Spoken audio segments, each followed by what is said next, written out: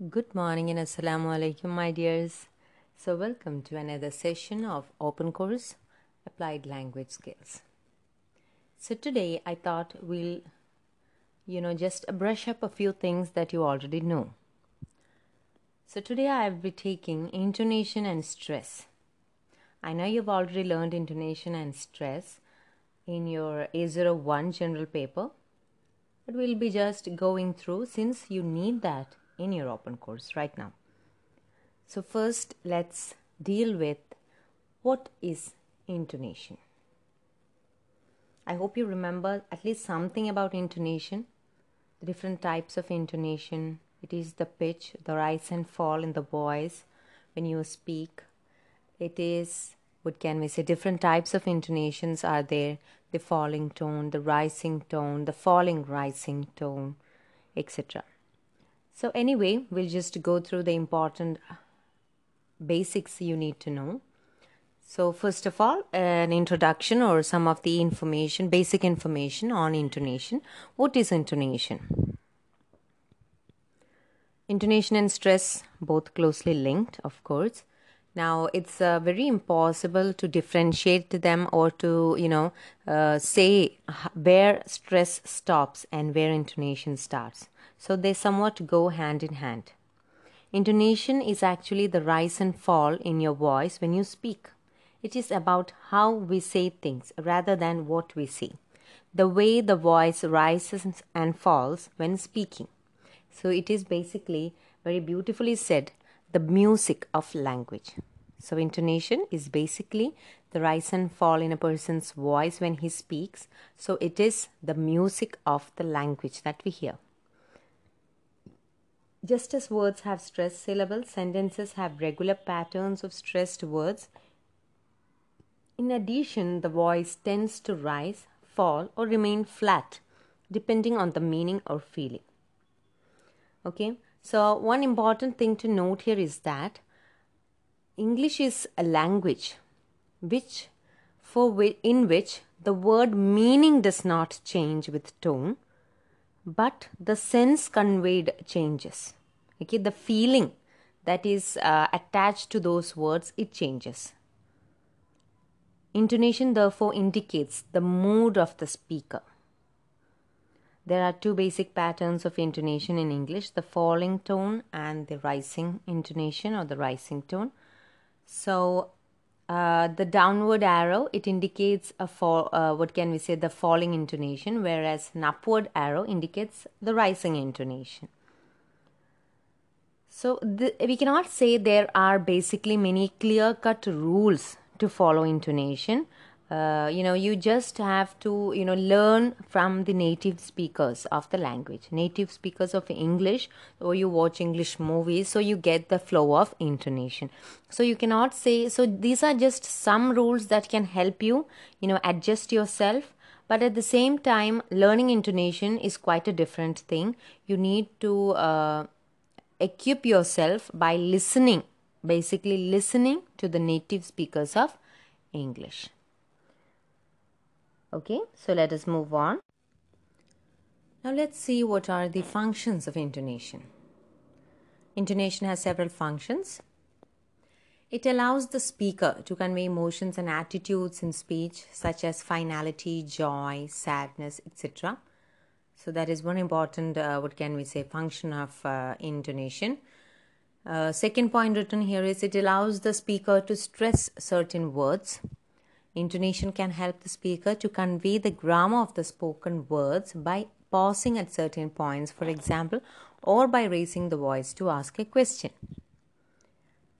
Moving on, intonation can help the speaker to convey what he or she expects of the listeners in the discourse by, for example, seeming to ask a question or by conveying when something is new information in contrast to information the listener already knows. So it depends on your need.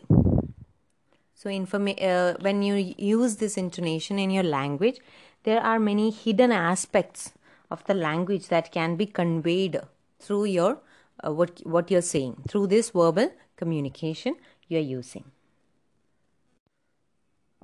Next, first type of intonation, or the most important tone you have to know, is the falling tone. It is the most common intonation pattern in English. The pitch of the voice falls at the end of the sentence. So by the end of the sentence, you find a slight fall. It is commonly found in statements, commands, WH questions, confirmatory question tags, exclamations, etc. Okay.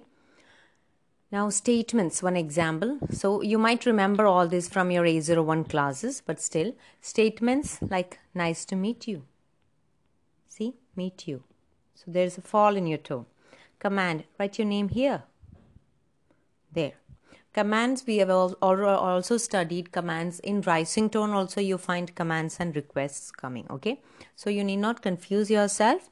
For simple commands, we can say you use the falling tone. For WH questions, what country do you come from?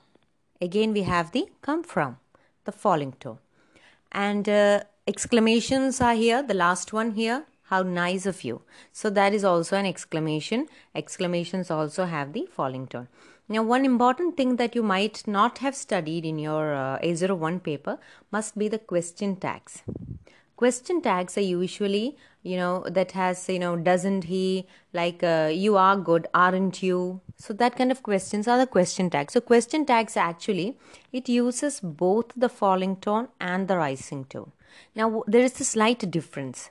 So some question tones, they are statements that request confirmation rather than questions. Okay. So it is not necessarily a question. It is like, a simple confirmation. That is, the speaker already knows that fact is true, but still rather confirming. He thinks he's so clever, doesn't he? So doesn't he? It has a falling tone. So that is, it is not actually kind of a very doubtful question. That is, the speaker already knows that the person is acting very over smart. He knows he's very clever. But still, for confirmation, or like a rhetorical question that does not require an answer. Okay. So these are question tags that are statements that require confirmation. So such question tags have the falling tone. Okay. Next is the rising tone. The rising intonation describes how the voice rises at the end of a sentence. Rising intonation is common in yes or no questions. So two important things you have to note in rising tone is that it is used in yes or no questions. Also requests. Requests are also basically you find the rising tone. Rising intonation invites the speaker to continue talking. It is normally used with yes or no questions and also question tags that are real questions. So this is where the difference is. Question tags that are real questions. Yes or no questions, for example, do you like your new teacher? Have you finished already? So that's, already. So there's a rise in your voice, right? Because the yes or no question is indicated by that rise in your voice. Because there is no WH word there. That is the difference of yes or no questions. If you note the common WH questions, they have the what, why, where, when, how, etc. The WH words are there. But in the yes or no questions, there are no WH questions. Instead, you understand it is a question by the rising tone. Okay.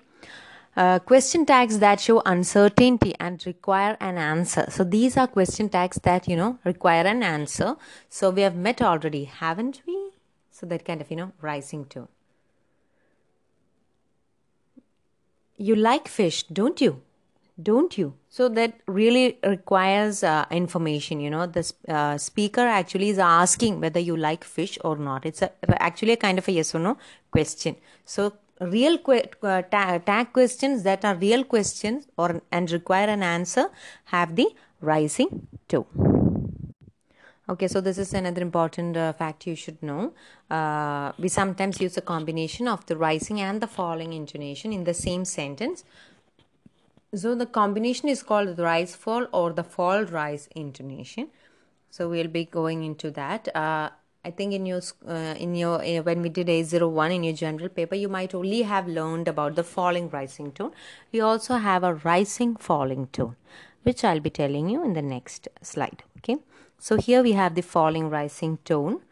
The voice falls and then rises, usually within one word. That is this falling rising tone.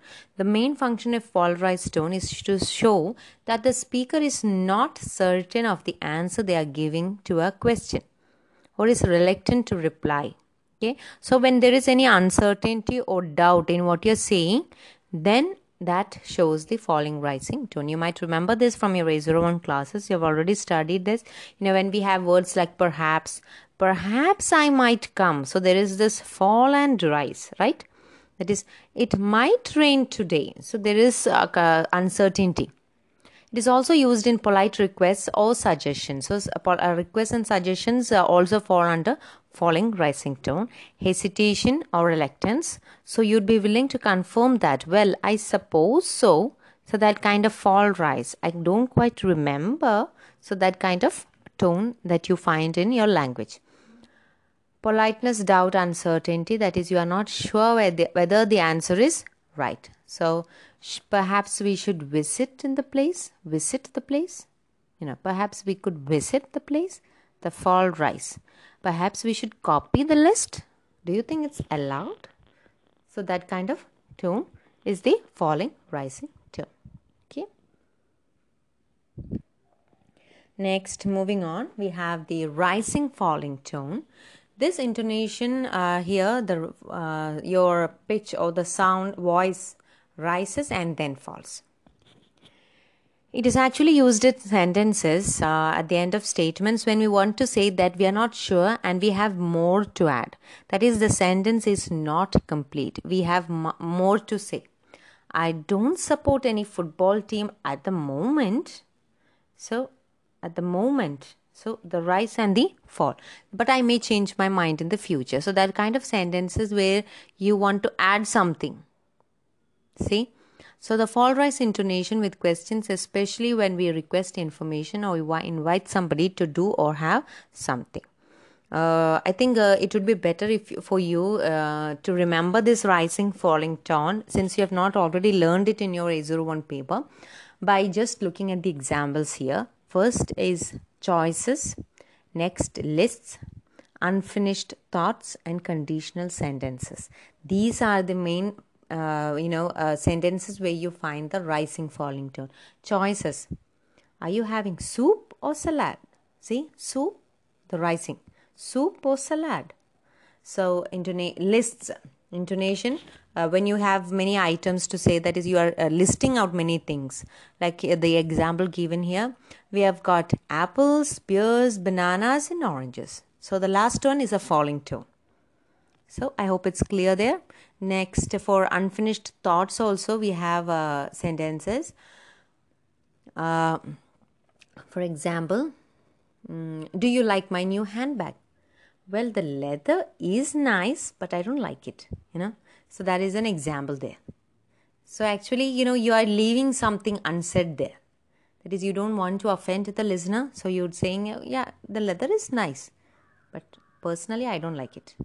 So, that kind of an attitude when you say something is what is unfinished thoughts. Sometimes when we, joke with friends, we have all these dialogues in our minds. We don't say it fully out. We don't fully, vocalize everything that we have in our minds.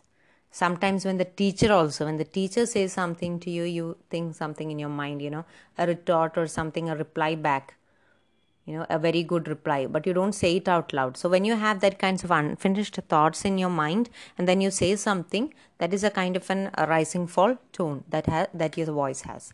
Now, conditional sentences, another example is given there. If he calls, leave him a message. Okay. So these are some of the examples of the rising fall intonation. Okay, so I hope it's clear. You don't have to know everything, every rule that of this intonation. You just have to know for WH questions, what is the tone used. That is the kind of questions you will be asked to in the exam. Okay, so when I've gone through your old question papers, that were the kind of questions you had to deal with. I think that will be all for this class. We'll be continuing in the next class with stress and strong and weak forms. Okay, thank you, girls. Good morning and assalamu alaikum, my dears. So, welcome to yet another session of the open course Applied Language Skills. I hope you remember what we did in the last class. Yes, it was intonation. And I hope you have a fairly good idea of intonation in your minds right now. So, anyway, this class I'll be dealing with stress, the importance of stress in English language, and a few strong and weak forms. So first, let's see what is stress. Now, English is known as a stressed language. Stressed languages are languages spoken with differing degrees of emphasis on the words and syllables in the sentence. English is a stressed language, and hence we have both the word stress and the sentence stress. Word stress is when one syllable inside a word is stressed. Okay? Now, in sentence stress, certain words are given importance. That is what is sentence stress. Now, although stress and intonation are an important part of English pronunciation, we must remember that to speak naturally, it is very difficult, to speak with the rules in your mind. We won't be able to speak with rules in our mind. All these rules related to intonation and all these rules related to stress. It's not easy to speak with rules, So the best way to improve your pronunciation is through constant contact with native speakers. So either, through conversations, or by watching English movies, by watching English news channels, listening to the radio. These are just some of the ways you could improve your pronunciation. So it's not easy to just imbibe all these rules and apply it when you're speaking. Okay? So anyway, we'll focus on word stress first. So in the English language, when we accentuate or when we stress one syllable in a word, it is called word stress. We pronounce that syllable only louder than the other words. Okay? So some words might have only one syllable. For example, the word given here is mind. Mind is a 4-letter word, but it has only one syllable. If you try to, split it, you won't be able to split it. Mind cannot be split. So that is one syllable. Now, words with one stressed syllable and one or more weak syllables. So, some words might have many syllables or one or two syllables or more than two syllables, and only one syllable will be stressed.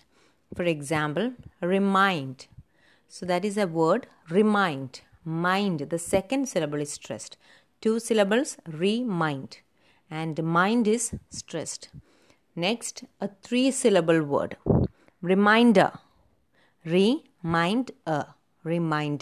So the second syllable again is stressed. Similarly, reminding, another 3-syllable word in which the second syllable is stressed. Now, some of the rules of stress. I know you have already been, gone through all these rules in your A01 paper. Still, just it's a simple brushing up thing we are doing here. When a noun or an adjective stems from a one-syllable word, for example, art, mind, the stress usually stays on the syllable of the original word. Okay? So, for example, if you look at the table here, art, artist. So, the word art is a one word and artist is a word that comes from the word art. Okay? So, the root word or the original word art is stressed in that word artist. Artist is a 2-syllable word, but the first syllable is stressed. Break, breakable. When the word break is used to make a 2-syllable word breakable, still we stress the original word, that is break. Friend, friendly. Paint, painter. See, painter. So paint is stressed. Come, become. Mind, remind. So that is the first rule you have. And moving on to the second rule. This is another important rule of stress, that is differentiating between a noun and a verb with the same spelling. The stress position changes. So, same spelling, same word, same pronunciation, but changing the stress changes the word's meaning. That is, the word becomes either a noun or a verb. So it is from your stress that you understand whether the word is thought to be a noun or a verb. For example, a decrease. Decrease. So the block, the letters I have used the word where the letters are in bold. Those are the word syllable or the where the stress comes.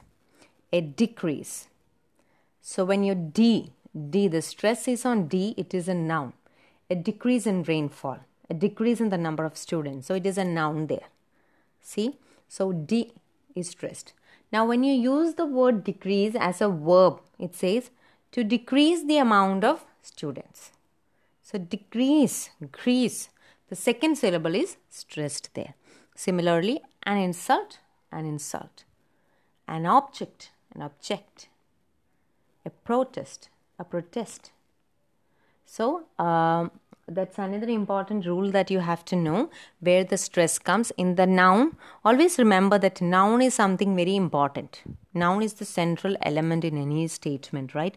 So in noun, the first syllable is stressed. That you have to understand. In the verb, the next syllable is stressed. Okay? So you'll be able to remember that rule like that. Now moving on to our next rule. A bunch of rules together. Compound nouns, bookshop, football. When two words are merged into one, the stress is on the first part. Bookshop, football. Okay. Now the next rule, the stress is generally at the end of words ending in EER. Auctioneer, engineer. See? So the stress is on the last syllable. It's not engineer. It's not engineer. See? So the stress is on the last ear. The R is silent. You have the sound there. So engineer, engineer, engineer. So the stress is on the last syllable. That is one rule you have to remember. Now stress usually falls after prefixes. Okay.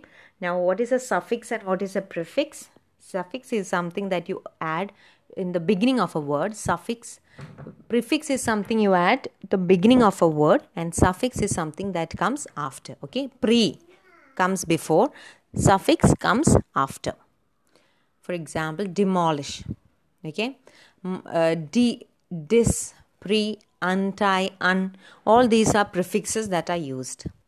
Demolish, dismiss, prepare. Okay, so pre is not the word that is stressed. So the prefixes are not always stressed. Now the next rule is stress usually falls on the syllable before the following letters. These are just some examples that are given here. So this is a basic rule. Okay, so there might be some, what can we say, a few certain words in which this rule might not be applicable, but on the whole this is the rule that is applicable. So in ION words, shun words, in words that have the TION or the SION, attention, competition, demonstration, explanation. So where does the stress come? It comes on the syllable before TION. Okay, so attention, the stress is given on the second syllable. Attention, competition. See, the shen is not stressed. It is the syllable right before the last syllable. Demonstration, explanation. Similarly, before IC or ICAL.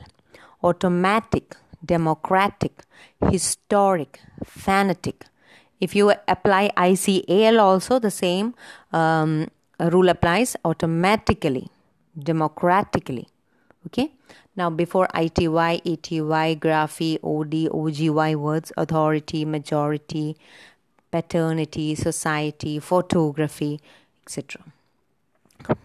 Before IENT, shent, CIENT, IENCE, IAL. All these words, just go through the examples. Okay. So your next rule, so these are some of the rules. So you have 6 basic rules. These are not just the complete list of rules. These are some of the important rules that you have to note in stress. Okay. Now moving on, we have the next section, that is stressed words in sentences. We were speaking of word stress till now. Now we are moving on to some rules that you have to follow in stressing words in sentences. Now we were talking about stressing syllables inside words. Now we are going to stressing words in sentences. Not all words receive equal stress within a sentence in English. Content words are stressed. Content words include the noun, normal verb, adjective, adverb. All these are the important content words. So when you speak, it is the content words that are always stressed. Now, function words are unstressed. Function words are the determiners, a and the what can we say, the articles we have, the auxiliary verbs can, have, may, will, etc. Conjunctions like and, but, as, etc. Pronouns, the nouns that replace the major nouns, so those the pronouns. So these are some of the function words. Function words are never stressed. When you hear people speaking, people always stress the important content words. The function words are always weakened.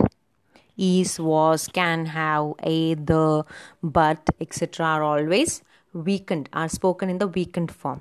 All these minor, what can we say, subtle changes in your language that you find, you have to listen to the native speakers. Okay. The last point I have noted there is that even if the listener does not hear some quickly pronounced function words, the meaning of the sentence is clear. Like, when you're late to reach your home and you are sending an urgent SMS to your parents. So you will maybe, the reason for your delay is you did not get bus, or maybe heavy rain. So you might just write heavy rain, late. Okay. So when they get the message, they'll understand heavy rain, so you will be late. Okay.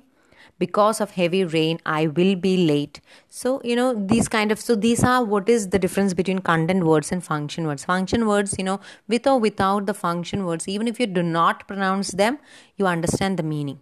So, that is what happens in when you speak with stressed words within sentences. So this is how all native speakers of English communicate. The emphasis is always put on the important words. An example, would you like a cup of tea? So would you is not stressed. You don't say, would you like a cup of tea? No, it's like, would you like a cup of tea? So they might only hear, the words that stand out or that pop out are like cup, tea. So they might answer yes. Okay, so that is one important thing. Next, moving on to the strong and weak forms. The shortened forms, that is what is meant by the strong and weak forms. Now, grammatical words are words that help us construct the sentence, but they don't have any particular meaning, like the articles, prepositions, conjunctions, auxiliary verbs. We told about them. The function words, okay? That is the grammatical words. They don't have much meaning in themselves. So these words have no stress, so they are weakened. The weakened form is called the weak form as opposed to the strong form. Sometimes we have to use the strong form. So the strong form is there, but in spoken language, in spoken English, we always prefer the weakened form. Okay? The strong form only happens when we pronounce the words alone. Only when we say the words alone, they have this strong form is important. Otherwise, we always use the weakened form. Sometimes weak forms are easy to spot because we use contractions in the spelling to show it. So it's easy to understand what are the weak forms. I am French. I'm French. I'm. See, I apostrophe am. So you always use that in spelling also. But usually there is no change. Sometimes there is no change in spelling, but the pronunciation is different. For example, the word but. But has a strong form b-a-t, but. But the weak form is but. You don't highlight the central vowel. But. We say but. So only the b and t is, highlighted there. Okay. Next, another examples, a few more examples I've given there. Tell him to go. The strong form, we have the him, to, long vowel oo, to. But in the weak form, we say tell him to go. Tell him to go. Him becomes You understand the difference? Tell him. To becomes to. To. Tell him to go. So that is the difference there. The grammatical words him and to are unstressed and have a weak form when pronounced inside a sentence. Another example is given there. I would like some fish and chips. Strong form, I would like some fish and chips. Okay. Now this is very unnatural. People don't ever talk like that. Speakers of English language, they don't speak like this. I would like some fish and chips. It's very unnatural and it's very difficult to understand for a native speaker also. So the weak form would be I would like some fish and chips. See, I becomes You can compare the two sentences here in this slide. I would. Would becomes would. The oo sound is toned down there. So I would like some fish and chips. And is also shortened there. It simply becomes n. Right? We always, while typing or while messaging our friends, we always use the shortened form of and. Simply an n. Right? So fish and chips.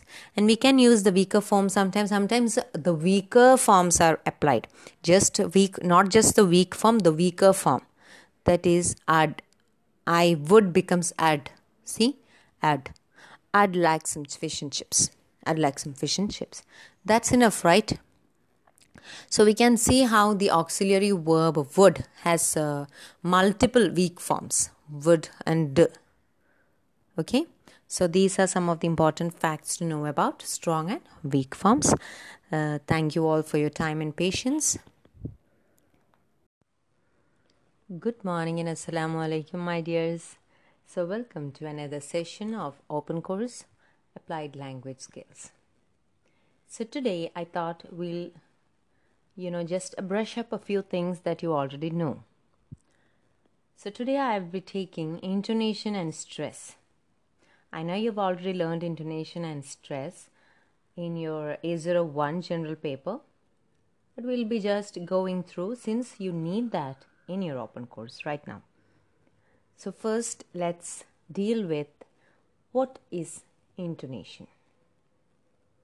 I hope you remember at least something about intonation, the different types of intonation. It is the pitch, the rise and fall in the voice when you speak. It is, what can we say, different types of intonations are there. The falling tone, the rising tone, the falling rising tone, etc. So anyway, we'll just go through the important basics you need to know. So first of all, an introduction or some of the information, basic information on intonation. What is intonation? Intonation and stress, both closely linked, of course. Now, it's very impossible to differentiate them or to, say where stress stops and where intonation starts. So they somewhat go hand in hand. Intonation is actually the rise and fall in your voice when you speak.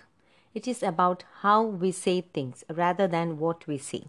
The way the voice rises and falls when speaking. So it is basically, very beautifully said, the music of language. So intonation is basically the rise and fall in a person's voice when he speaks. So it is the music of the language that we hear.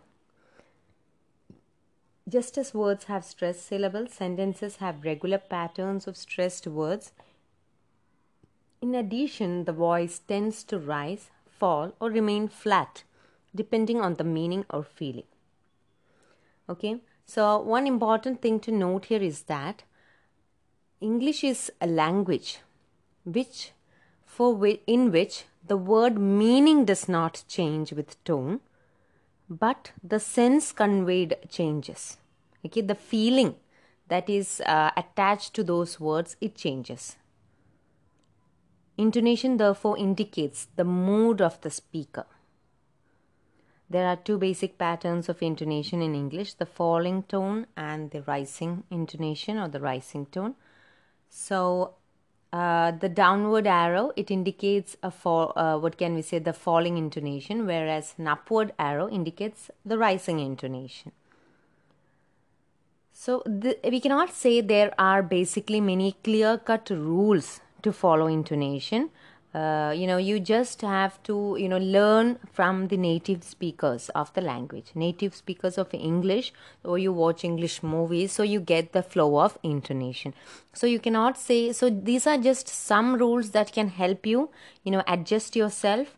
But at the same time, learning intonation is quite a different thing. You need to equip yourself by basically listening to the native speakers of English. Okay, so let us move on. Now let's see what are the functions of intonation. Intonation has several functions. It allows the speaker to convey emotions and attitudes in speech, such as finality, joy, sadness, etc. So that is one important, function of intonation. Second point written here is it allows the speaker to stress certain words. Intonation can help the speaker to convey the grammar of the spoken words by pausing at certain points, for example, or by raising the voice to ask a question. Moving on, intonation can help the speaker to convey what he or she expects of the listeners in the discourse by, for example, seeming to ask a question or by conveying when something is new information in contrast to information the listener already knows. So it depends on your need.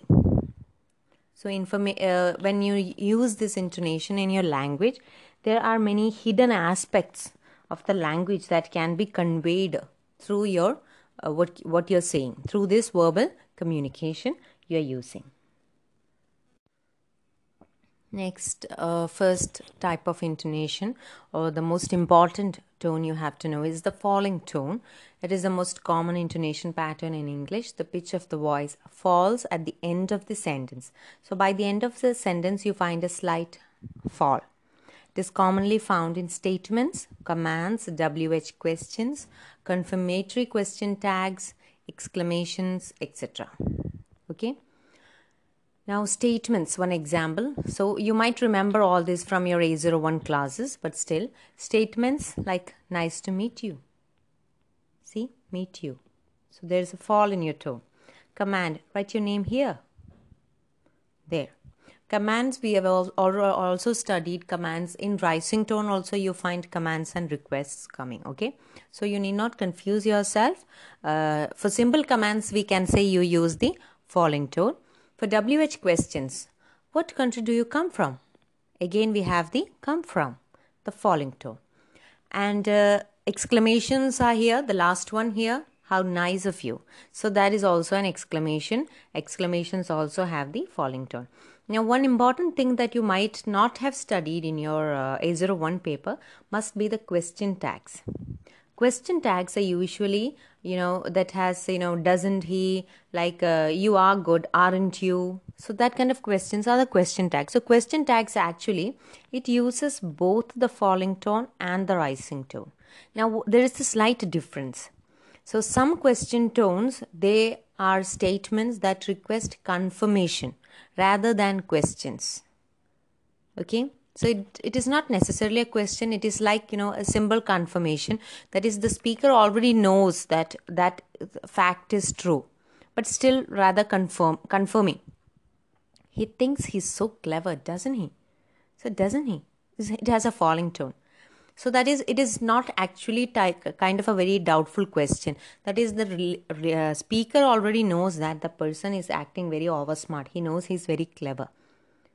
But still, for confirmation or like a rhetorical question that does not require an answer. Okay. So these are question tags that are statements that require confirmation. So such question tags have the falling tone. Okay. Next is the rising tone. The rising intonation describes how the voice rises at the end of a sentence. Rising intonation is common in yes or no questions. So two important things you have to note in rising tone is that it is used in yes or no questions. Also requests. Requests are also basically you find the rising tone. Rising in the intonation invites the speaker to continue talking. It is normally used with yes or no questions and also question tags that are real questions. So this is where the difference is. Question tags that are real questions. Yes or no questions, for example, do you like your new teacher? Have you finished already? So that's, already. So there's a rise in your voice, right? Because the yes or no question is indicated by that rise in your voice. Because there is no WH word there. That is the difference of yes or no questions. If you note the common WH questions, they have the what, why, where, when, how, etc. The WH words are there. But in the yes or no questions, there are no WH questions. Instead, you understand it is a question by the rising tone. Okay.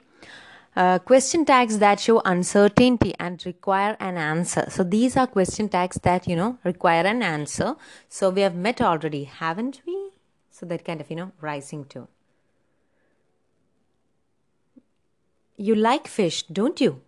Don't you? So that really requires information. The speaker actually is asking whether you like fish or not. It's actually a kind of a yes or no question. So real tag questions that are real questions and require an answer have the rising tone. Okay, so this is another important fact you should know. We sometimes use a combination of the rising and the falling intonation in the same sentence. So the combination is called the rise fall or the fall rise intonation. So we'll be going into that. I think in your when we did A01 in your general paper, you might only have learned about the falling rising tone. We also have a rising falling tone, which I'll be telling you in the next slide. Okay. So here we have the falling rising tone. The voice falls and then rises, usually within one word. That is this falling rising tone. The main function of fall rise tone is to show that the speaker is not certain of the answer they are giving to a question or is reluctant to reply. Okay, so when there is any uncertainty or doubt in what you're saying, then that shows the falling rising tone. You might remember this from your A01 classes. You've already studied this. When we have words like perhaps I might come. So there is this fall and rise, right? That is, it might rain today. So there is uncertainty. It is also used in polite requests or suggestions. So requests and suggestions also fall under falling rising tone.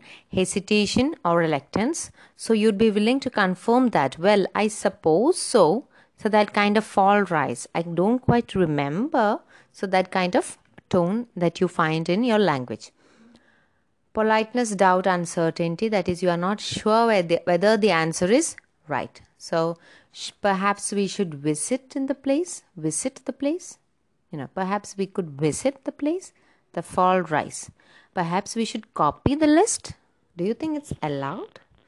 So that kind of tone is the falling rising tone. Okay. Next, moving on, we have the rising falling tone. This intonation here, your pitch or the sound voice rises and then falls. It is actually used in sentences at the end of statements when we want to say that we are not sure and we have more to add. That is, the sentence is not complete. We have more to say. I don't support any football team at the moment.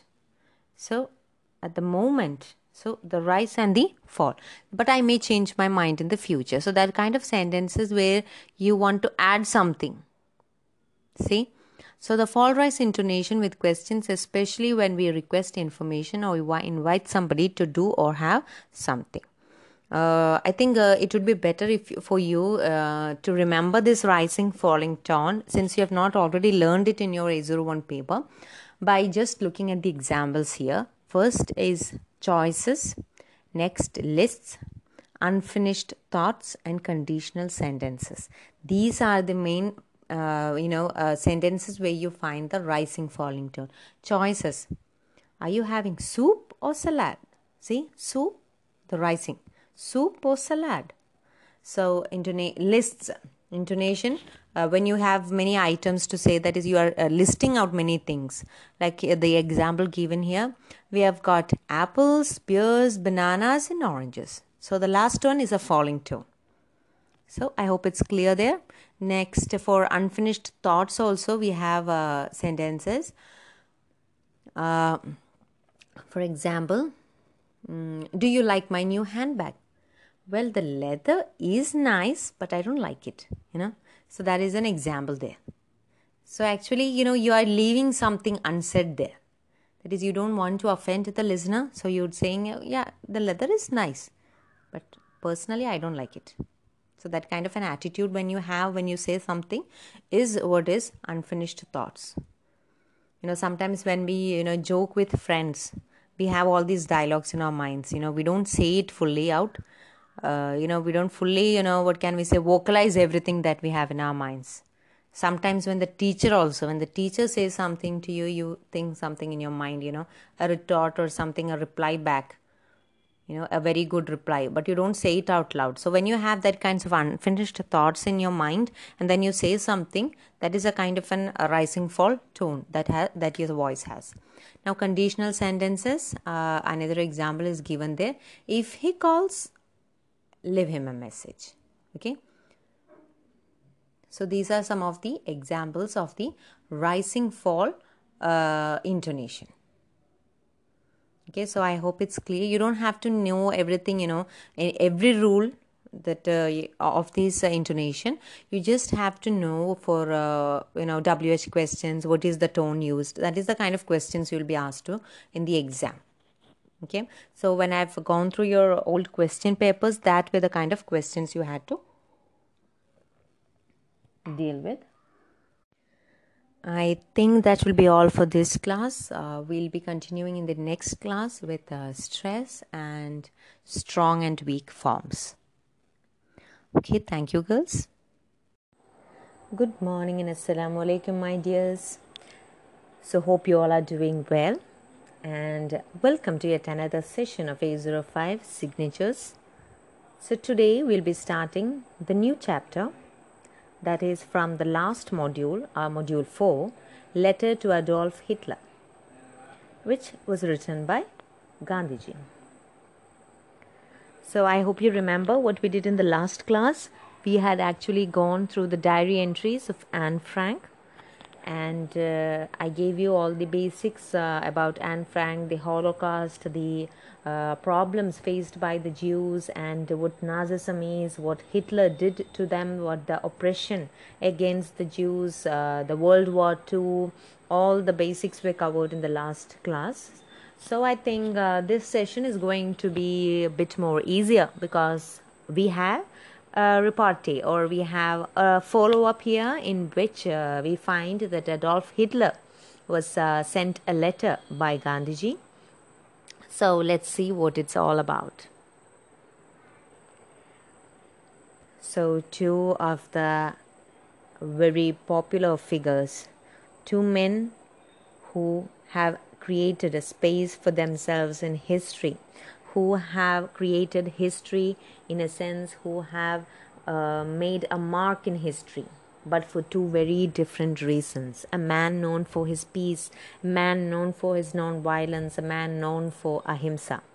And on the other side, we have a man who had created, what can we say, the world's largest genocide, or this Holocaust, in which around 6 million Jews were killed. So two very different men, two very different concepts. So let's see what we have in store for us in this session.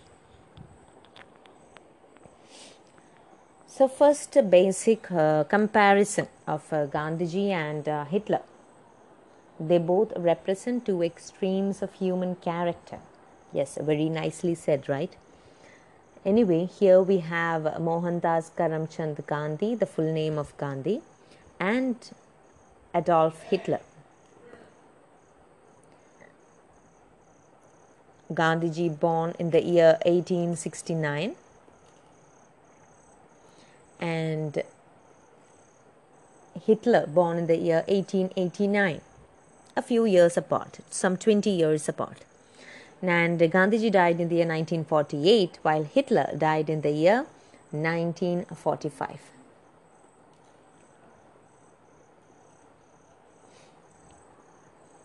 Now, Gandhiji is considered the paragon of patience and sacrifice, something we all know, right? Whereas Adolf Hitler is synonymous with brutality, violence, oppression, etc. Now we have Gandhiji, whose policy of non-violence was very unique, and it was also very effective in attaining the freedom for India.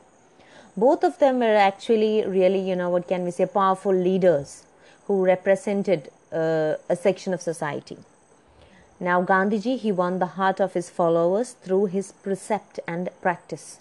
Precept meaning a sense of principle a person has in transforming his behavior. So he had this principle, he had this ideology, and he had this practice. He had practiced what he preached. So he won the heart of his followers. So the people loved him and people followed him for that. It's not only just in India. If you have read through Gandhiji's Experiments with Truth, his famous, very popular autobiography, you might know that he speaks, he tells about his, past, where he was in South Africa. He had, how he had fought for civil rights in South Africa, the equality for the Indians in South Africa there. So it is not just in India that he was popular and where he had practiced his non-violent struggle, but it was also in South Africa. So he won the heart of his followers through the precept and practice, his principles and his ideologies. And Adolf Hitler, on the other hand, he was a disciplinarian. He imposed authority on his men. We saw this in the chapter by Charlie Chaplin, in which we spoke of how Hitler was a disciplinarian and how he imposed authority on his men. Though a euphemism, a wrong name was used. So he did not actually win the heart of his followers. He imposed authority on them. So they had no other option but to follow him. Now, Gandhiji was a person who believed in egalitarianism. Egalitarianism means a concept where a person wants, political, economic or social equality. Whereas Hitler, on the other hand, he believed in well-defined hierarchies. That is, he felt that those in power would always remain in power. There is no equality. There is always this superior-inferior kind of status in society. Next, moving on, we'll see something of in more in detail about Gandhiji. What he said in the lesson, Mohandas Karamchand Gandhi. We all know that he was born in India. He studied law in London. He used non-violence, and it earned him the title Mahatma, which meant great soul in Sanskrit. He studied law in London. He practiced his law. He was a barrister. He was a lawyer in South Africa. And his practice there, or his life in South Africa, actually molded his ethical and political views. So that is where he started recognizing this kind of, intolerance against a difference, where people started having this racial or a kind of, bigotry in their mindset. So he started, rebelling or revolting against it. He first employed the non-violent civil disobedience in South Africa in the struggle for civil rights.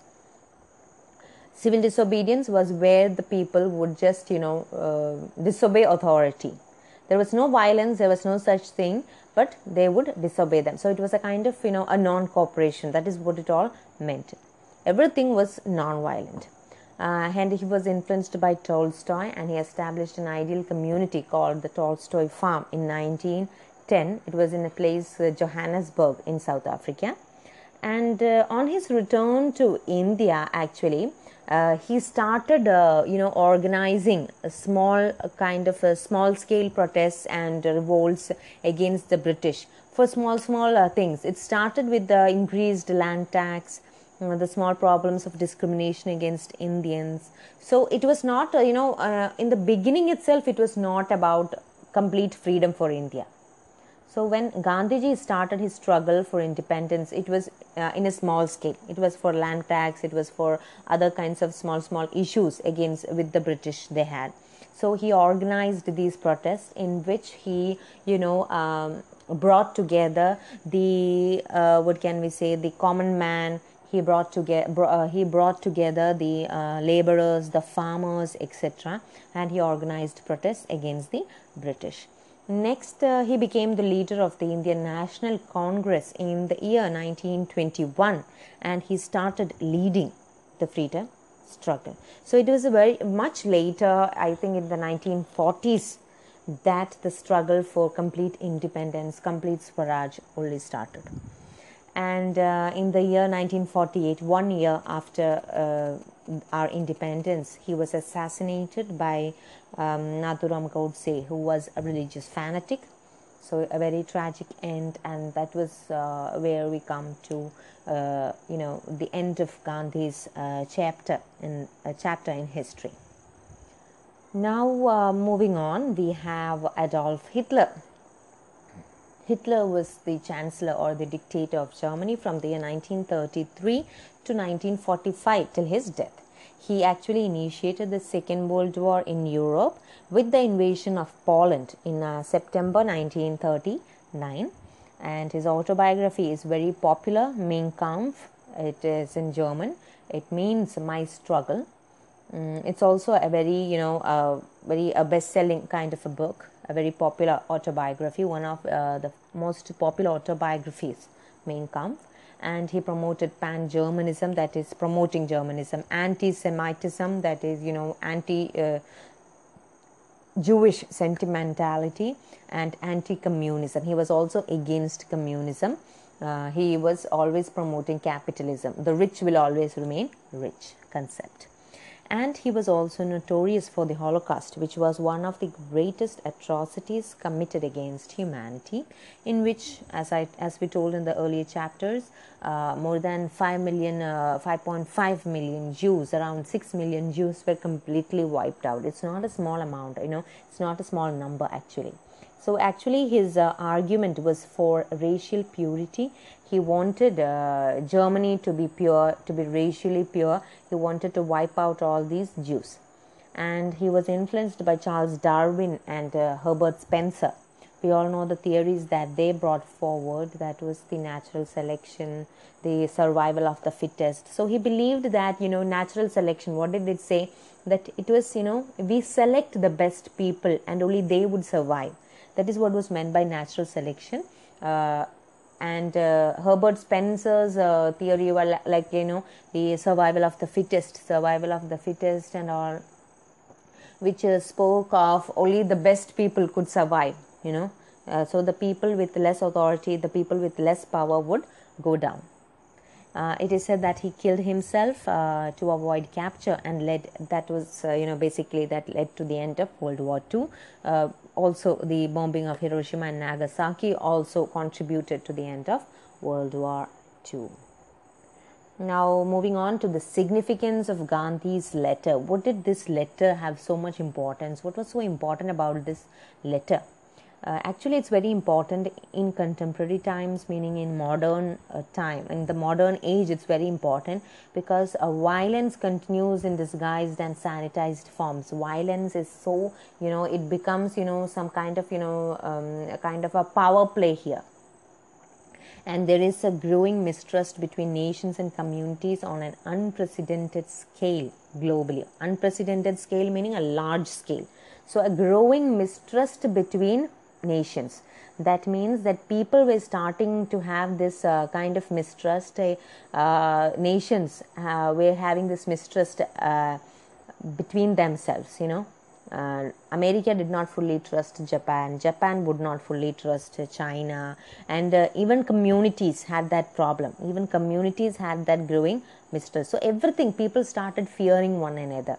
And nations, the third point, nations were becoming increasingly intolerant of difference. So, when you find someone who is different from you, you are intolerant. the basic meaning of the term intolerant, like we say in Malayalam, asahishnudha. So, you have this basic incapacity to tolerate. That is what is intolerance. So, intolerance of difference. So, you are not able to tolerate difference. So, even if you have this in your class, when there are 35 students in your class, so 5 of them will be from some other country or some other kind of, race. So some other religion or some other kind of a community. So you have an intolerance for them. They will be outcast in your in your class. So this kind of intolerance, people having this concept of, bringing together only what is same to you. Now, Gandhi's letter raises his genuine concerns for the sake of humanity.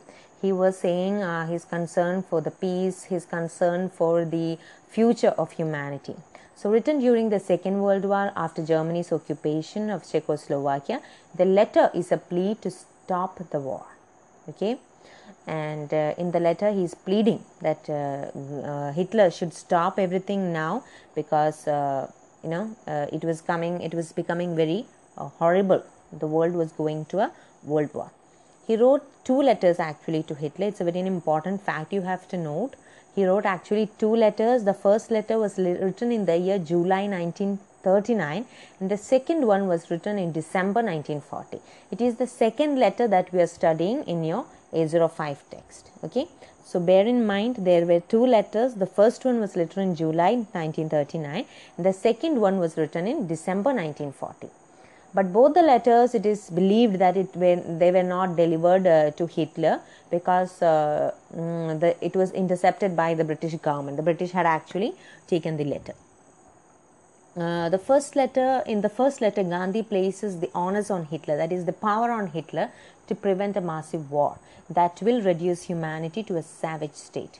So if you note, the first letter was written in the year 1939. It was around the time the Second World War was just starting. So he was telling Hitler that he had the power to prevent this war. And he urges Hitler to take recourse to an international tribunal for an amicable settlement of the issues at stake.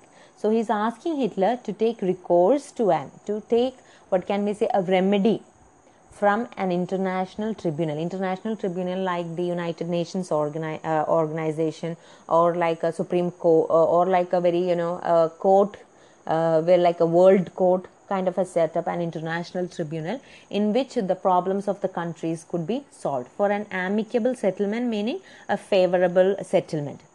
Okay.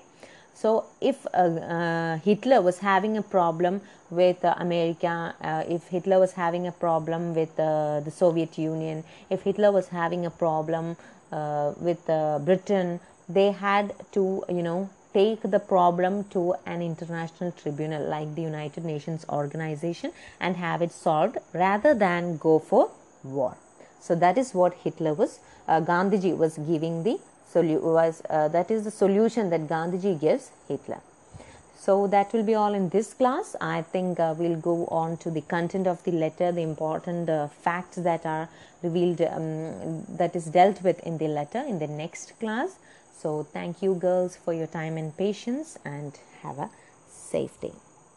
Keep smiling. Good morning and Assalamu alaikum girls. Hope you all are doing well.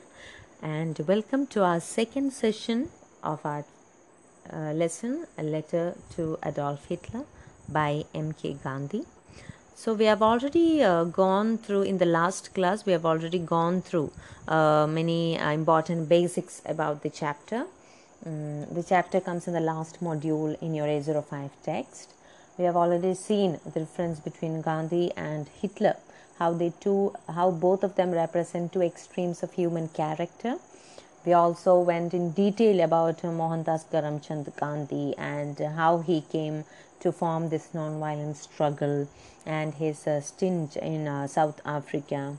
And also we went in detail about Adolf Hitler, how Hitler was the Chancellor of Germany, about his autobiography Mein Kampf, about how he wanted or was influenced by Darwin and Spencer and wanted racial purity, and what led to his death suicide actually, which led to the end of World War II. Then we went to the significance of Gandhiji's letter, how it is important, or the significance of the letter in the modern era. The growing mistrust between nations, the intolerance to difference, how the letter by Gandhiji is actually a plea or a request to Hitler to stop the war. I also told you that Gandhiji had actually written 2 letters to Hitler, one in the year 1939 July and the second one in December 1940. So you have to note that the second letter written in December 1940 is the letter that we are studying. And how Gandhiji is asking Hitler to take a stand and to prevent this massive war. And he is also actually providing a solution in which he is asking Hitler to approach an international tribunal for a solution. Okay, so in this class we will be going to the content of the letter. Now, what do we have in the content of the letter? Actually, in the content of the letter, it's a very beautiful beginning. Actually, the letter has a very beautiful start. It is something that you should read, actually. So I'll just read out a few lines from the starting. Gandhiji is addressing the letter like this. Dear friend, that I address you as a friend is no formality. I owe no force. My business in life has been for the past 33 years to enlist the friendship of the whole of humanity by befriending mankind, irrespective of race, color, or creed. I hope you will have the time and desire to know how a good portion of humanity who view living under the influence of that doctrine of universal friendship view your action. Okay, so this is the start to our letter, the letter we are studying. So Gandhiji is starting the letter very, in a very amicable way, in a very friendly way. He is saying, dear friend, I address you as my friend because it is not a formality, because I don't have any enemies. And then he is speaking of the occupation of countries like Czechoslovakia, Poland and Denmark by Hitler, what Hitler had done to these countries. So we all know his invasion of Poland was what led to the Second World War. And Gandhiji condemns this act of Germany as immoral and indecent, and says that it is a gross violation of human rights, that no country has the power to, show its power over the other country. Just because you are powerful, it doesn't mean that you can throw the other down. But at the same time, Gandhiji is saying that he does not believe that Hitler is a monster as described by his opponents. Like everyone was saying how Hitler was a very cruel person, was a very barbaric person,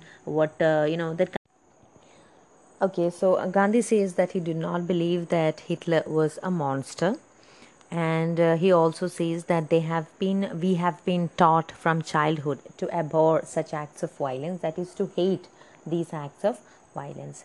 He also tells Hitler in this letter that all the people are equal and people should not be differentiated in the name of race or creed. Okay, so basically the problem in Germany was that Hitler was differentiating people on the basis of their race and ethnicity. So this kind of discrimination is not right. As we told in the earlier class, Gandhi was an egalitarian. Egalitarian means a person who wanted equality for all, a kind of political, economic or social equality for all. So he did not believe that there should be any kind of discrimination. So he is telling Hitler that there should be no discrimination. Next, moving on, he is speaking of the situation in India. This is a very important portion here. He is using the line, ours is a unique position. Now, what is meant by ours is a unique position? Ours here meaning India's. India's position is a unique position. So, you have to imagine that Gandhiji is writing the letter to Hitler. Now, who is Hitler fighting against? Germany was fighting against America and Britain. America and the United Kingdom. So, United Kingdom was the power that was occupying India. So actually, if you think, Gandhi and Hitler they had the same enemy, that was the British. I hope you get the idea is clear here. And he's saying that we resist British imperialism as well as Nazism, but we won't come together with you. We won't be friends with Germany because we resist Nazism as much as we resist British imperialism. We are against both. But the Indian resistance to British power does not mean harm to the British people. That is another important point that Gandhiji is trying to say. He is saying that we do not wish harm to the British people. That is, though we are against the British, though we are fighting this war for independence against the British imperialism, against the British power there, but still we do not wish harm for the British people. We are trying to convert them, not defeat them. So we are not trying to, defeat Britain. We are trying to convert them, to make them understand that this is our country and you should let us be. You should give us freedom. So it was a non-violent means of struggle. It was a kind of a resistance that the Indians were practicing against the British power.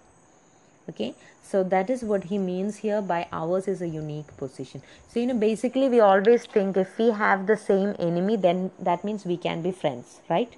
So, India and Germany, they had the common enemy, that was the British. So, everyone would think they should come together. But Gandhi is saying we resist both Nazism as well as British power. We use an unarmed revolt, that is non-violence and non-cooperation. And this is another beautiful line that Gandhiji is saying, that the rulers have our land and our bodies, but not our souls. That is another important line that Gandhi uses in the letter. It's very powerful actually, right? Because you can have our land, you can have our bodies, you can beat us, you can oppress us, you can do anything you want, but you cannot have our souls. Our Indian souls are strong here, right? So you cannot have the Indian soul. Now Gandhi tells Hitler that the common man in India will rise to heroism. That is, if there is a need to fight for freedom, if there will be a need for the common man to get into the battlefield, they will be willing. Though there may be some who might be frightened and they might back out, they might bend their backs. But still there is a vast majority of common man, normal man, woman and child who are willing to fight for their. So there are many Indians out there who are willing to fight for their country. Now there are also these Indians are willing to lay down their lives for their homeland. Next we have further points about the Indian struggle. He says the Indians have been trying for the past half a century to throw off the British rule. The Britishers have been here for a long time, and the Indians have been trying for a long time for freedom. Now the fight for freedom is very strong now. So Gandhiji is referring to the time, the year 1940. He's saying the fight for freedom is very strong right now. So 1940, we can imagine 1947 India got its independence. So we are very close to our goal. So we are only using the non-violent struggle. But still we would not wish to end the British rule with German help. So though we are in a very unique position, we would not wish to end the British rule with German help. People would think they would, we would seek their help, but we don't want your help. Now, in non-violence, a very important fact that Gandhi says here is that in non-violence, there is no defeat. There is no loser. It is a do or die without killing or hurting. It's a do or die situation. You are not investing anything. It's non-violence. You don't have anything to lose. So, there is no defeat for you.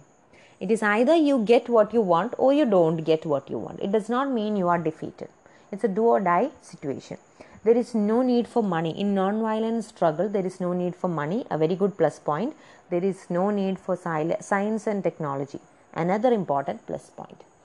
Now, as a cosmopolitan, Gandhi believed that administration that relies on military strength and weapons will never last. A cosmopolitan is a person who wants, everyone to be together.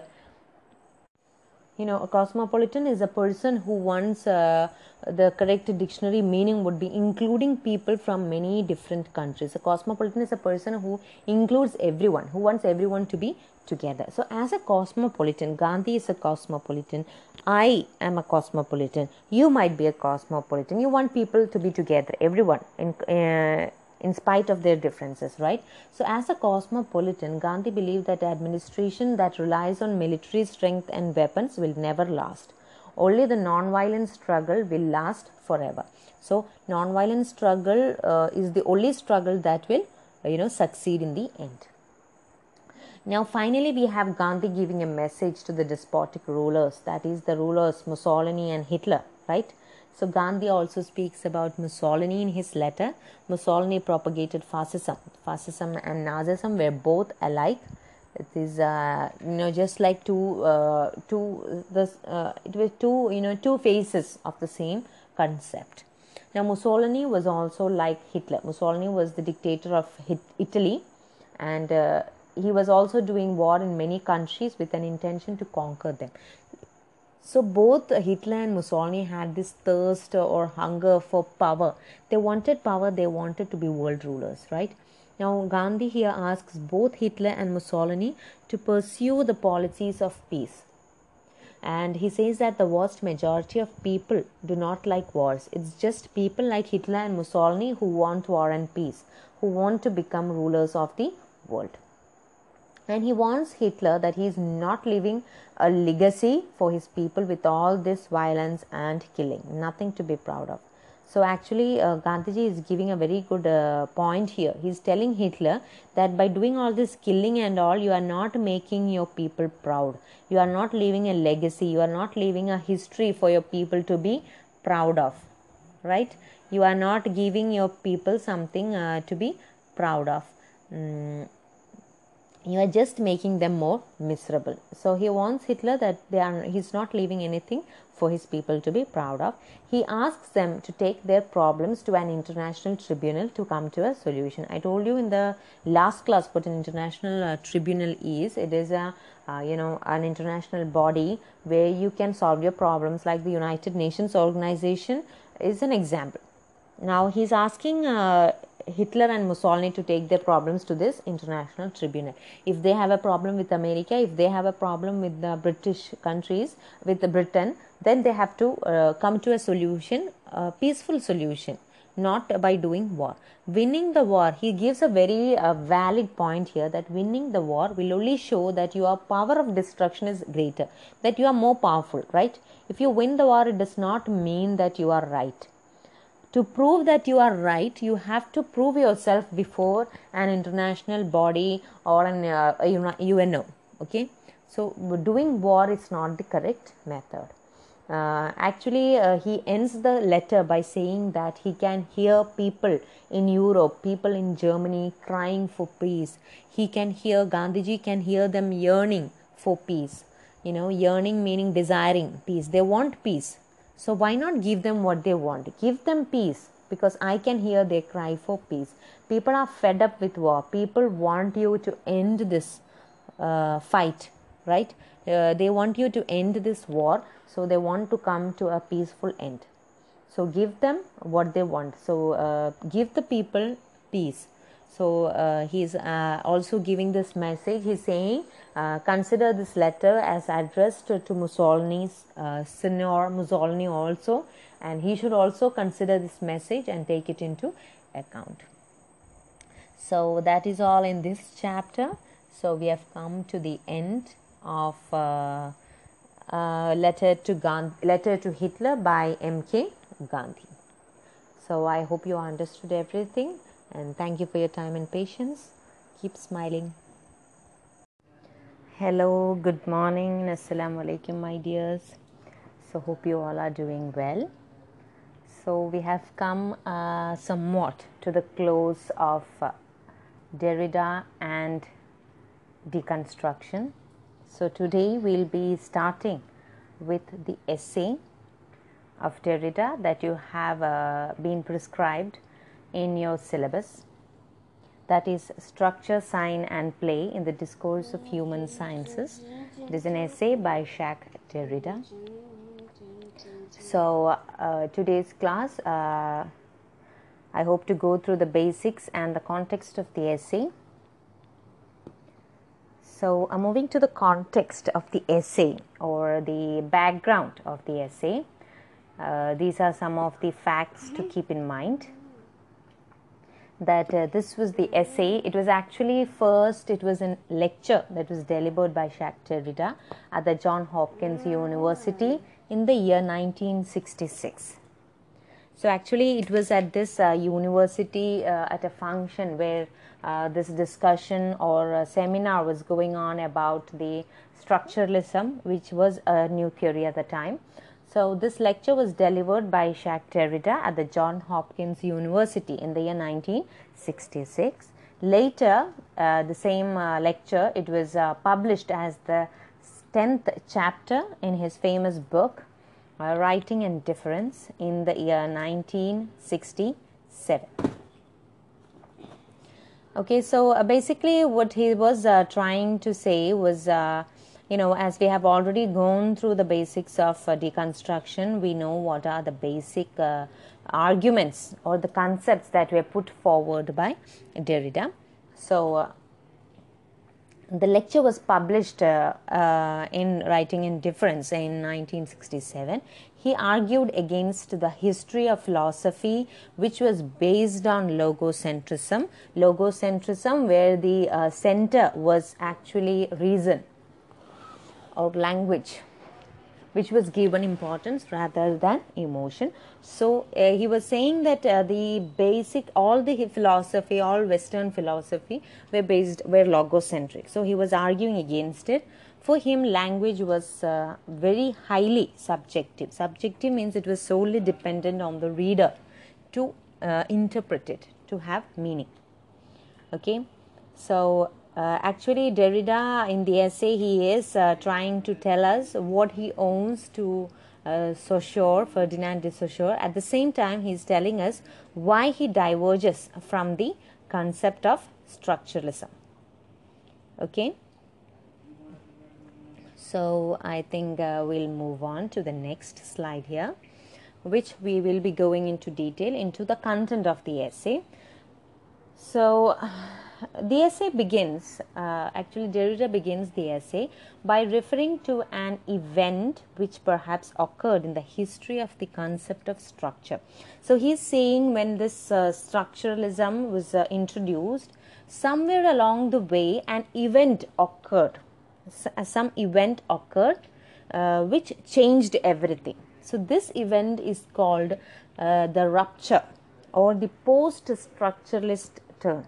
Rupture means a breaking, an explosion or a break, etc. So this event, which he calls the rupture, it is the post-structuralist turn. That is where deconstruction comes. So somewhere along the way in the study of structure, this kind of a rupture occurred, this break took place, this turn from the logic of structuralism.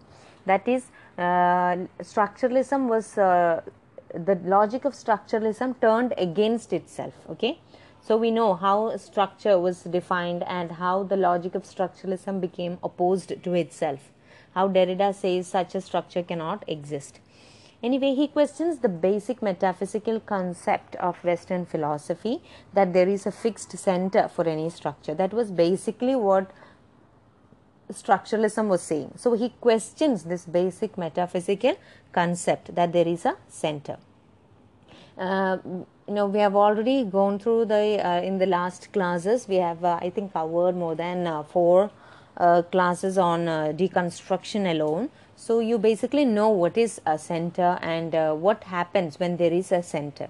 Okay, when you imagine discourse or imagine society as such and it has a center, for example, if the center is God, okay, and how God is the center of the structure and God decides what happens. So he is deciding what happens to humans, or he is deciding the way of life, or God has set down certain rules and we all are following that rule. So we are within that system, a structure, within a structure where God is the center. But if God is inside the center, then he cannot, what can we say, if God is inside the center, then he too will be governed by the rules of the center, right? But as we know, God is transcendental. We don't see God. So God is nowhere inside the structure. Actually, God is somewhere outside the structure. So that is when he says that the center is not inside the center. The center is simultaneously inside and also outside the center. So the center, actually, this point that I've written here, the center limits free play that it makes possible. That is, center is not really the center. Limits free play. Free play meaning the freedom of within this structure. So you don't have much free play within the structure because of this center. The center has decided certain rules and or certain concepts which are being followed inside the structure. So free play is limited. Okay, free play meaning basically the freedom. Okay, so center is not really the center because it is not inside the structure, it is outside. Okay, so center is not always inside the structure, and God is just an example I have stated here. It is the basic example we always give for center. It has to be outside the center to limit free play. Okay, so if you cannot stay inside the structure and look who is going outside. Okay, correct. If you imagine a circle, the center cannot decide who is going out. Correct. So the center has to be somewhere outside the structure to decide who is to guard the boundaries or to limit free play, to look who is going outside. So the problem of the center, it attempts to exclude others, ignore, repress or marginalize others. So this was the basic problem of structure, center in a structure, that is structuralism limited free play. When you're talking about lion, when you have the concept of lion, and as I told you in structuralism, sign, signifier, signified, this within a structure you have limited meanings, right? But actually it is limitless. There should be free play. There should not be a center. That is what Derrida is saying. Center actually limits free play. Now, what caused this rupture, or what are the reasons for this rupture that occurred in the growth of structuralism? So, three major figures before Derrida, they were responsible for the rupture. Nietzsche, Freud and Heidegger. These were the three main critics or the main figures who have contributed to this rupture, but it was incomplete in a way. Nietzsche's critique of metaphysics and that of being and truth, in which Nietzsche said that God is dead. God is dead meaning, if there is a God, the structure is strong, right? If God is dead, then there is actually limitless free play. You can do anything. So it actually opens up new possibilities. It does not mean that God is dead concept does not really mean a kind of, what can we say,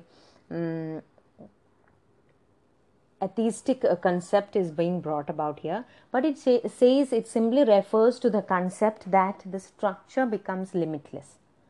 Also Freud's critique of self-presence, Heidegger's destruction of metaphysics, ontology, the determination of being as presence. All these just points you have to note down. The three names you have to know who were responsible for the rupture. These are all points or what comes within the essay. Okay, Derrida's essay. So these are the points that are discussed. All the slides that I'm going to show in the next comes within points that are discussed in the essay. And then we have Derrida speaking of the synchronic and diachronic study. You know what is synchronic and diachronic. So Derrida looks at structures both diachronically and synchronically. Diachronically meaning historically. Synchronically meaning sync, that is within the same time space. Okay. For example, the center of human society, it shifted from God to Renaissance, man. In the episteme or in the era of Renaissance, the center shifted from God to man. So this kind of a shift in the center, I told you that God is not a fixed center. Every time the center keeps on changing. So this shift in center is only diachronically. Only historically this center can shift, changes, right? So at a given point, that is at a given point in time, that is at one point in time, the center of the structure cannot be substituted by various permutations, by various combinations. Okay, so at a given point of time, in every structure the center will be the same, but historically the center can get replaced. That is, at one given era the center will be the same, but in the next era or in the next age the center might get replaced. So just the point you have to note here is that Derrida is looking at the study of structures both diachronically and synchronically, and he is saying diachronically, that is historically center can change, but synchronically center will not change. Now next, moving on to the concept of decentering. Okay, that is the basic concept of deconstruction. So in the essay also he is saying about this concept of decentering, and he is arguing that this initiation of the process of this decentering actually is a basic feature of the modern era. Modern era means the process of decentering had started somewhere in the modern era. For example, he is giving references like First World War, which destroyed the illusion of steady progress. So a kind of a disillusionment started creeping into the people's mind, and people started looking at everything with skepticism, with doubt. They started losing trust in each other. The Holocaust, the theory of relativity, modernism, all these are examples of this process of decentering starting. So somewhere around in the modern age, people started losing this concept of center, this need for center. But Derrida is saying that all these attempts at decentering, all these attempts by various people at decentering were, however, trapped in a sort of a circle. It means that it could not be completed. Yeah, they were going round and round. It was not completely attained. Actually, with the removal of center, it is only with the complete removal of center that infinite play takes place. Infinite play meaning limitless, without any limit. So limitless play can take place only with the removal of center. In the next slide also we are again discussing about the concept, this basic construct of the concept of decentering, which is said in the essay itself, that he is saying that each sign defines itself with respect to other signs, showing that there is no center. And in this case, even transcendental signifier needs to be defined with respect to other signs. So when this decentering occurs, when there is no center, what happens? Look at the point. Each sign defines itself with respect to other signs. When you have the word lion in your, when you hear the word lion or when you see the word lion, many images can come to your mind with respect to other signs. So it keeps on changing. That there is no center. You cannot say you have to think, when I tell lion, this is the lion you have to imagine. No, there is no center. So it keeps on differing. And even the transcendental signifier needs to be defined with respect to other signs. Transcendental signifier means the signifiers that we don't see. For example, God. Apple is a sign that we can see. Right? Transcendental signifier means a signifier that is beyond our consciousness. So something that we cannot see. Transcendental. It is beyond. So even because we don't have this image of God, this sign is not there, still we have this concept there, right? So that is a transcendental signifier. So even that, without a center, everything is being deferred. It keeps on delaying. So there is no structure and everything becomes a discourse. Now, one important fact to note here is that Derrida does not actually ask you to do away with the structures. That is what is meant by do away with structures. He does not say to completely remove structures. He's not saying that, abolish all structures, no need of any structure. No, that is not what he's saying. Okay, so Derrida does not actually say that there should not be structure. He's not saying to remove all structures. In fact, what Derrida is suggesting that the necessity of people, that we have this necessity to keep a structure for discourse to take place. You know, you need a structure if there is to be a discourse.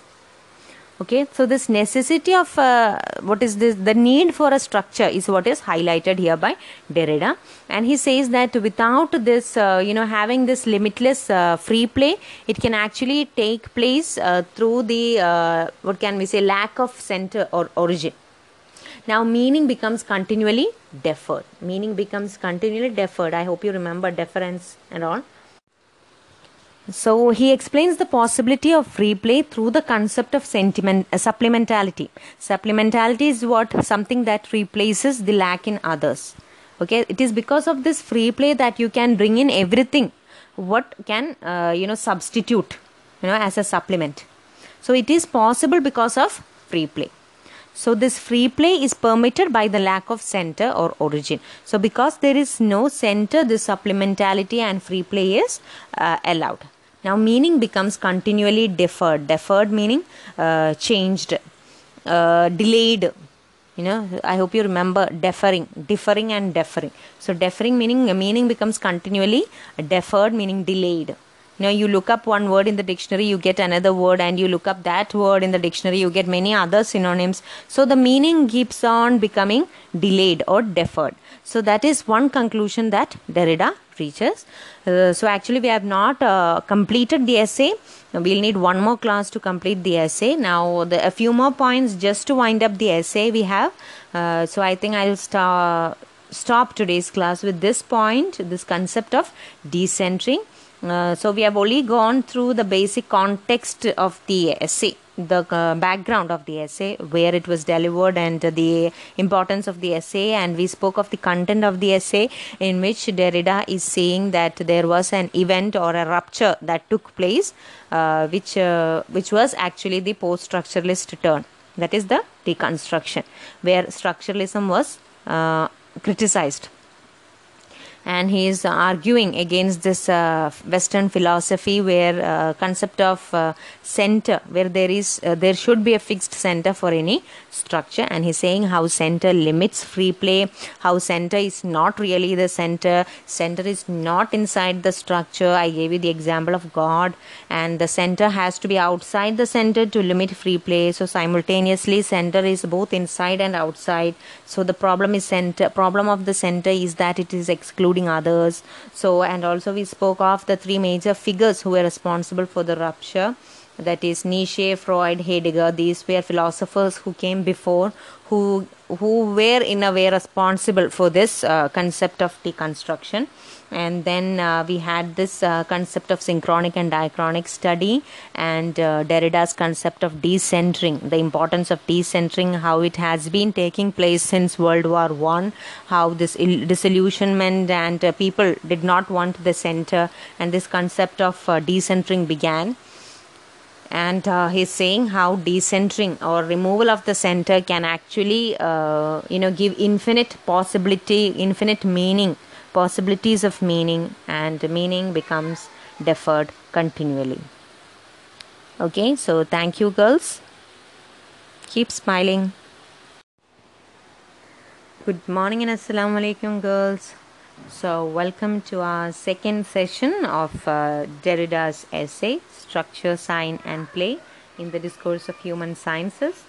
So we'll be continuing with the various points of the essay, and we have already seen some basic concepts that are discussed in the essay. Now we have a few more points to deal with, where Derrida is taking the French anthropologist Claude Lévi-Strauss' ideas, and he is trying to argue against those concepts.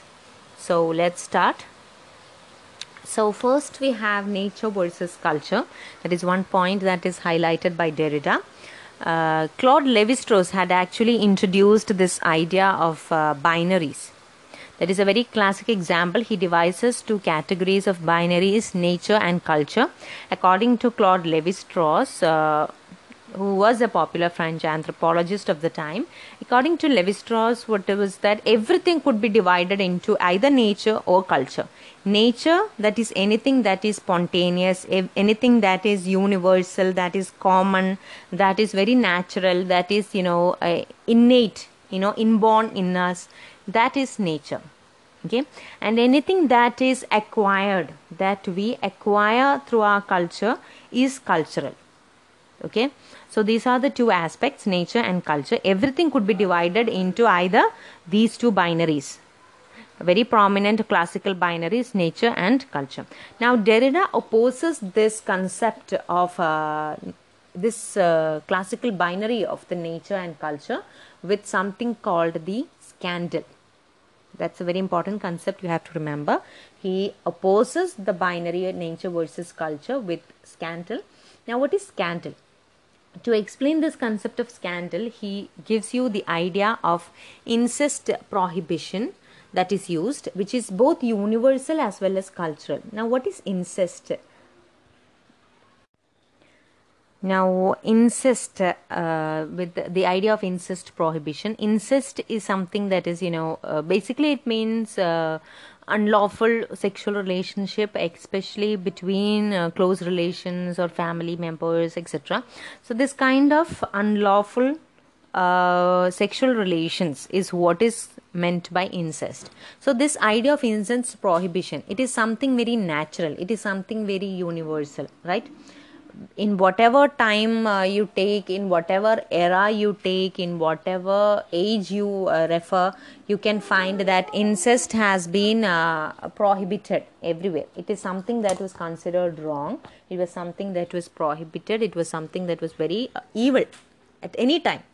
So in that sense, incest prohibition is something that is very universal, very natural, very common. So it comes under nature. But at the same time, there is something cultural about it too. For example, the example that we, Derrida gives in the essay here is that, for example, he says in different cultures, for example, according to certain religions, some relations are considered actually lawful, So in some religions, for example, in the Muslim religion, marriage between cousins is lawful. At the same time, in some religion, such marriages are considered unlawful. It is a part of incest. It is considered incest. It is considered prohibited, etc. So sometimes such relations, such concepts are universal. At the same time, it is cultural. So with this, Derrida is giving an example. This is just an example that Derrida gives, and with this example he is opposing this binary of nature versus culture, that this opposition is not there. Derrida have always been against this binary opposition, so he is also opposing this nature versus culture concept by Levi-Strauss. Now moving on, we have the bricolage and the bricolier. Now, this is again taken from the French anthropologist Claude Lévi-Strauss' essay, The Savage Mind. Okay, now in the essay by Claude Lévi-Strauss, the essay's name is The Savage Mind. He gives the concept of bricolage and bricolier. Bricolage is an act where you make use of anything that you have to create something. That is what is a bricolage. Just remember, like collage, so like that, bricolage. Okay, now bricolier is a person who does that. Now bricolier is a person who uses the mean at his disposal, any means at his disposal, whatever tools he have, whatever equipments he have, he's using that in desired permutations, in desired amount, permutation meaning in amounts or combinations, as he wishes to reach the end goal. So his goal is to make something, then he will use whatever he has to make that. Okay, that is what is a bricolier. Bricolier is a person who does bricolage. Okay. Now Lévi-Strauss, he places the binary opposition of a bricolier to that of an engineer. An engineer is an example he gives, and not an example, is the opposition he gives. It is a binary opposition of a bricolier. Now engineer is someone who builds structures that are coherent, stable, that have a fixed center and have an absolute truth value. Now, in Western philosophy, the engineer is always privileged. Engineer is always considered superior, in opposition to a bricklayer. Now, Claude Lévi-Strauss, he discusses bricolage not only as an intellectual exercise, it's not only as making things, but also as a mythopoetical activity, that is in making of myth. Okay. Now, the example that Lévi-Strauss gives is that a bricklayer is a savage mind. A bricklayer is the savage mind who puts the pre-existing things together in new ways and makes do with whatever is at hand and makes whatever he can with those things. Now, Lévi-Strauss points out that the signs already in existence, that is already some things are there, but you have a toothbrush, but that toothbrush is used for brushing your teeth. Now, a bricklayer might use a toothbrush as a stand in which he can build something. Okay, so he uses signs already in existence. It can be used in language also. That is what is meant by mythopoetical activity, making of myth. So the signs that are already in existence, and it is used for purposes that they are not actually meant for. So the working of the bricklayer is parallel to the construction of mythological narratives. When you're creating mythological narratives, it's like a work of a bricklayer. Whereas the engineer is the scientific mind. That is what is, according to the Western philosophy, the Western scientific mind is the engineer. The mythological mind is the bricklayer. That is the difference. Engineer is very specific, scientific mind, a very true craftsman. He deals with everything that is very correct, taking into account the availability of materials, creating new tools, making everything very perfect. He has a particular structure. An engineer might have a particular center. An engineer might have a particular focus. So the engineer is the Western scientific mind, whereas the bricklayer is the mythological narratives, creating of mythologies. Okay. So drawing a parallel, Lévi-Strauss argues that mythology functions more like a bricklayer, whereas modern Western science works more like an engineer. So that is one difference, example that he gives for that. Bricklayer is like the mythology, creates mythology, whereas the engineer creates modern Western science. Now, what did Derrida have to say about that? Now, Derrida in his essay, Structure, Sign and Play, he actually criticizes, Derrida has always been criticizing others. So, Derrida actually criticizes Lévi-Strauss' concept. He says the bricklayer doesn't actually care about the purity or stability or truth of his system he or she uses. Bricklayer does not imagine that, does not look like, if I look at this concept and if I think of this myth, or if I take this story and mix this with this story, will it be correct? Will it be beautiful? Will it be exact? But rather he uses what's available to get the job done. That is what a bricklayer does. So according to Derrida, since every discourse that borrows its ideas from the sites, coherent or not, is a bricklayer, and an engineer too creates structure and discourse, limited or not, from within itself. So actually when you think of it, engineer or the Western scientific mind, they actually uses things around them, right? Concepts and ideas around them to create this scientific structure, or to create this scientific idea, or whatever it is. So every discourse is borrowed from here and there. So in that sense, engineer is also a bricklayer. So again here Derrida is diluting or removing this opposition. So the opposition between a bricklayer and an engineer, which was proposed by Lévi-Strauss, is diluted here, and the engineer becomes a myth created by bricklayer. Okay, and Derrida gives an example that the critical language is a bricolage.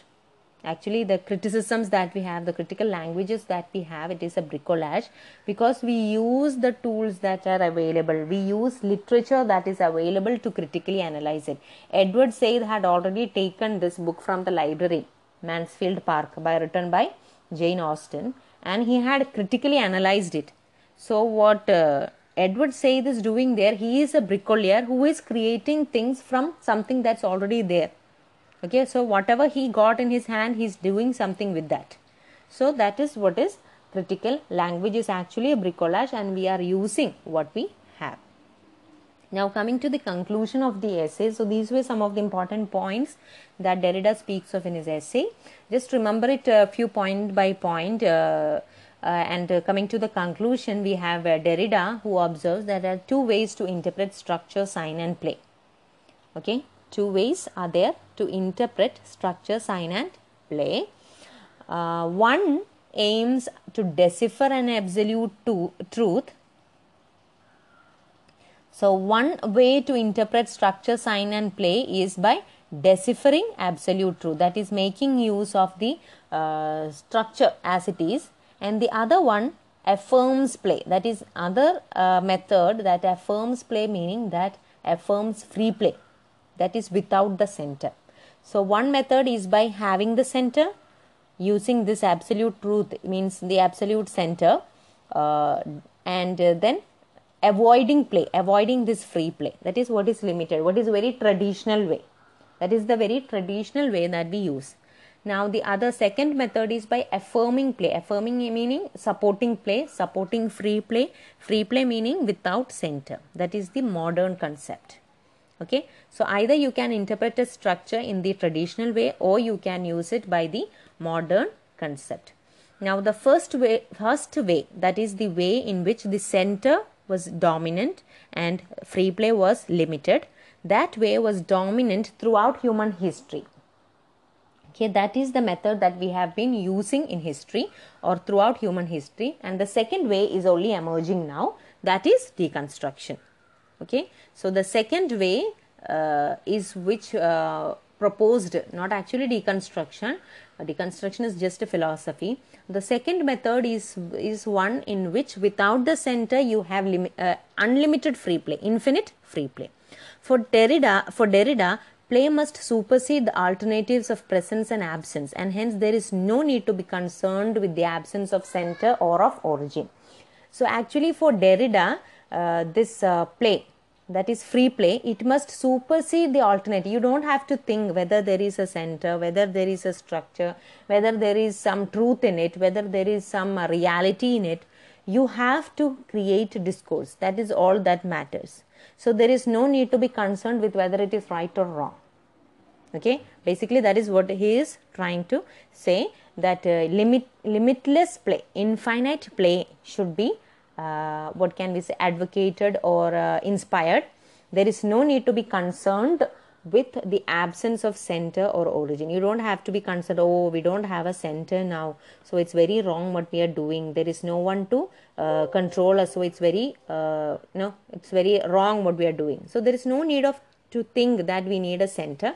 A center is something that could be there, that cannot be there. So it's not important.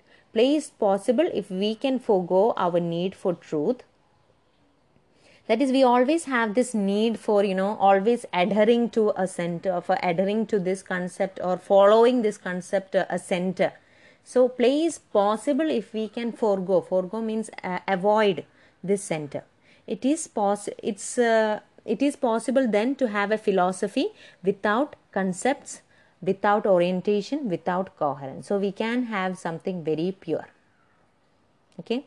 So Derrida is saying, if there is no center, if there is no one to control you, you can have limitless opportunities, you can have limitless expressions, you can have limitless thoughts, you can have limitless imaginations. So everything will be limitless. So it is possible to have a philosophy without any concept or without any orientation or without any center, without coherence. So this limitless concept is what is promoted by Derrida in his essay. So this is what we have in the essay. So I hope it was clear. The last video, do watch that video after watching the second video. So together you will get a relatively good idea about what the essay is saying. Anyway, in this class we spoke about nature versus culture, how Levi-Strauss' ideas of binaries were criticized or opposed by Derrida by saying this concept of scandal, and he gave the example of incest prohibition, sexual relationship between close relations or prohibited sexual acts. This is what was prohibited, and it is both universal as well as cultural. So it is something that dilutes this opposition between nature and culture. And then we have bricolage and bricolier, which is actually terminology is taken from the French anthropologist Claude Lévi-Strauss, who promoted it in his book The Savage Mind, where bricolier is the savage mind, the engineer is the scientific mind. Okay.